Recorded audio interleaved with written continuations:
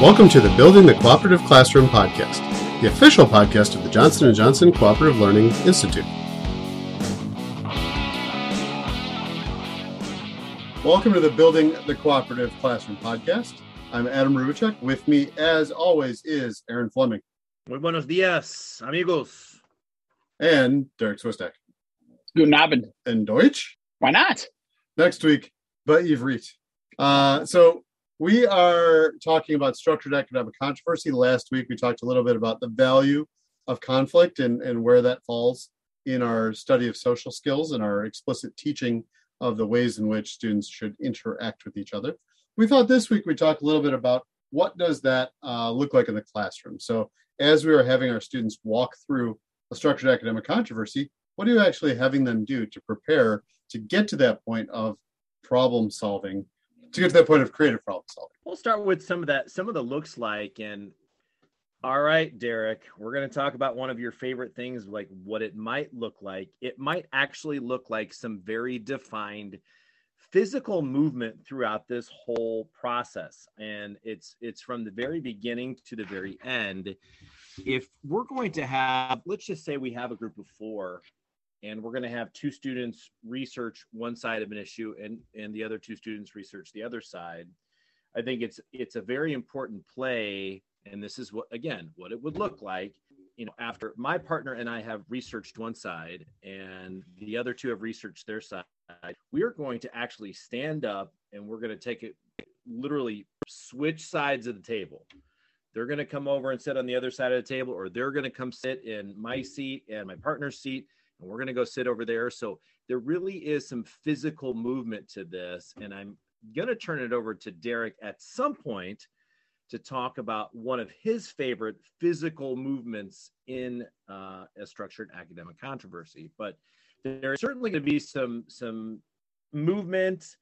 There will definitely be some shared resources. If you think back to, your types of interdependence, resource interdependence, just one set of materials for students to pour through, to make sure that they're digging into their resources, leaning in and getting down the most salient points of their side of the argument, but also the other side. Yeah, Aaron, and I think the physical movement piece of the perspective taking is so important because unlike maybe a traditional debate where one group researches one side of an issue, another group researches the other side, when we do a structured academic controversy, the students need to be knowledgeable about both sides of an argument, or all aspects of an argument, I should say, because sometimes there's multiple sides. And so having the students be prepared to talk about either a pro or a con or a yes or no aspect of an argument is so important. Depending on how deep you want to get with this, a lot of times I would come up with resources for them to use. So I didn't want to spend time talking about research and finding good articles and finding good materials. I would provide that for the students. But if we want to make this even bigger, having the students go out and find those articles and then sorting them, where do they fall along the issues, and making sure that all students have access to the same materials, because ultimately they'll be required to argue one side or the other and then switch sides of the table and switch sides of the position. Yeah, I think the important thing to remember here is that, are we trying to teach them the protocols, or are we trying to teach them the content, and where does that fall? Like, how much do you want them to do that, and realistically, how long will that take? If one of the goals of your classroom is to get them, better at media literacy and recognizing articles and doing all that, you want to build that into the lesson. But if we're speaking strictly from a social psychology standpoint, we want them to practice as much and as often in these talks and see things from other perspectives. That's like our ultimate goal, especially in the science or social science realm, or even world language, I would think, realm. You would definitely want people to see things from different perspectives, probably almost anywhere. I think it's just, it's that balancing act of the time, the content, and then the skills, both the more SEL skill, and then, maybe the more practiced, nuanced skill of how to talk to each other about this particular area of expertise, that you want kids to engage in. And Aaron, I know you've done a lot of thinking about sort of what is the teacher's role while the students are engaging on one side of the debate or the other when they're actually going through that controversy. What should you be doing as the teacher while you're monitoring the student debates? Well, I don't think it changes, right? We have to continue to be, it's full on assessment mode. It's full on evaluation and feedback. And especially in this environment where we're asking kids to do such complex things, where maybe kids come in with some prior knowledge and they have some very strong opinions about an issue. And you're going to ask them to dig in and find what's the strongest, the strongest fact, the strongest reason why someone should believe in the opposing side. It takes such a great deal of maturity and a lot of social skills and a lot of communication. So, as you make that purposeful walk through your classroom, it's always about giving feedback on those social skills to say, hey, here's what I saw today. I heard, these kinds of questions, things like, well, this is the best point that I heard today. The most solid part of the opposing team's argument was, and then backing that up, being able to paraphrase all of those social skills. We have to continue to give that feedback. And, we talk about getting kids through, and I think, Derek, you mentioned a little bit about just the process, because there are steps to this. There is a process, and just making sure that kids are going through with some fidelity to see both sides and to follow along. It really takes us to be that guide on the side. One of the things that I think is a hallmark of this is being able to, just like we talk about doing like base group activities and being able to engage in this in a non-academic way at first, and then trying to engage in it in an academic way. I think about this in terms of being like a sports coach. You would never just go out on the field and just start playing. You would always warm up. You would always take some practice strokes. You'd practice some practice hits, take some practice shots, whatever that might be. And so in the structured academic controversy, it's important to remember to give them some practice, some quick practice in something that is innocuous.